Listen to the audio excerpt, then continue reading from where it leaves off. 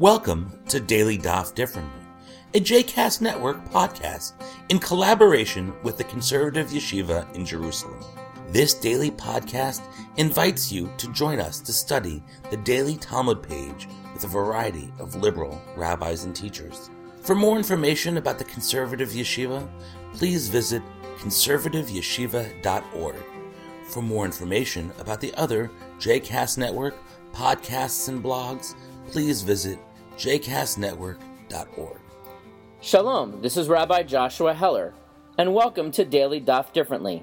Today we're studying Yevamot Daf Kuf Chaf 120.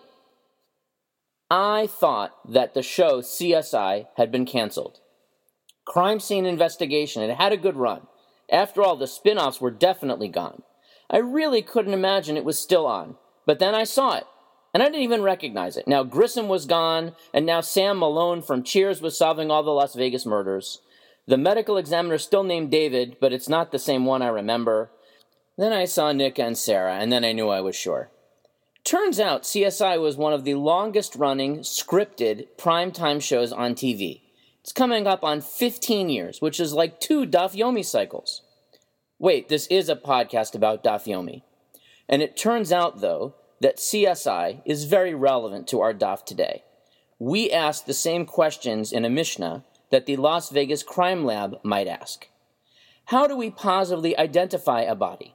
What physiological characteristics remain unchanged after death, even under harsh conditions or long periods of time? If we saw a person who was gravely injured, can we assume that they actually died afterwards? Now, nowadays, we have a lot of ways of identifying a body. Fingerprints, dental records, even DNA. Back then, those methods weren't available. The gold standard, so to speak, was seeing the face with the nose. The Gemara even quotes a verse from Isaiah, Hakarat pneihem antabam. The recognition of their faces spoke for them.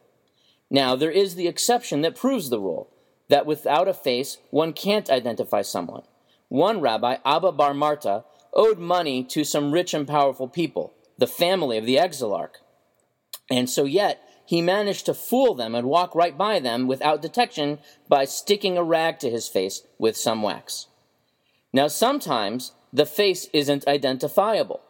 What other signs might you be able to use? So, for example, a distinctive physical mark or mole.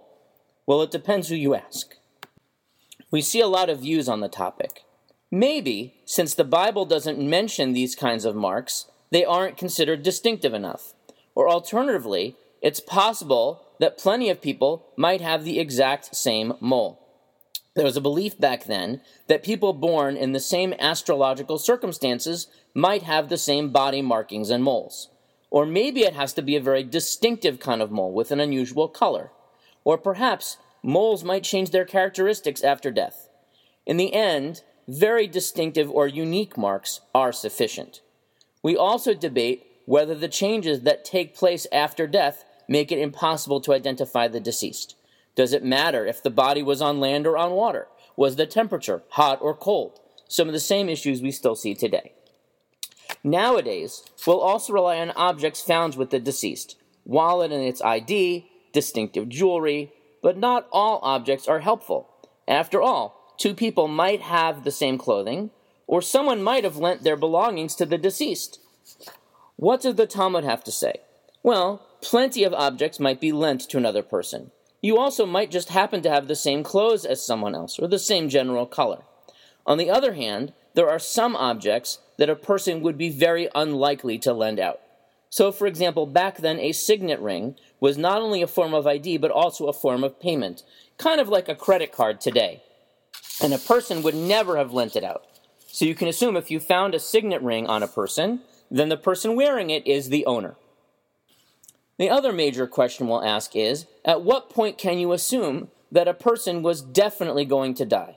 What if a limb was amputated? If the person had been crucified or hung? What if you saw wild animals eating the body? Now there's a contradiction between our Mishnah and one in Ohilot. The Mishnah Ohilot 1:6 deals with ritual impurity following death. And there, the text would seem to imply that a person who is mortally wounded does not yet create ritual impurity as a corpse would, but we assume that they will die. And here, we say that we can't draw such a conclusion. Now, of course, there's a logical explanation for the difference, which is that in matters of ritual impurity, we want to always assume, just to be safe, that maybe there is impurity if we're not sure, but we don't want to assume that someone is dead unless we are positive. So in the end, we conclude, though, in our text, that the difference is the exceptions. So, for example, even if a person was cut with a sword, if the sword was hot enough, the wound might have been cauterized. Or, even if you saw the person's body being eaten or attacked by an animal, that animal might have been eating a non-essential organ.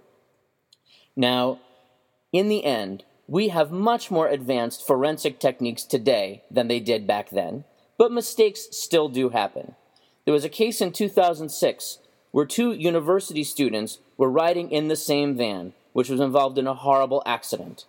A young woman who survived was mistaken for another woman who had been killed in the same accident, and vice versa.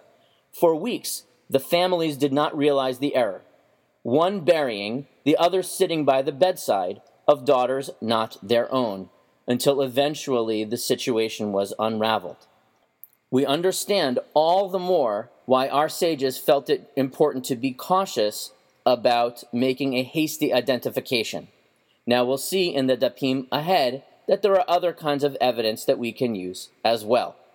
In the end, it's risky to assume that someone is dead, unless, I suppose, you make sure of it yourself. Now, by the way, you can't see this because it's a podcast, but I just pulled off my sunglasses and looked into the Everglades, just like David Caruso.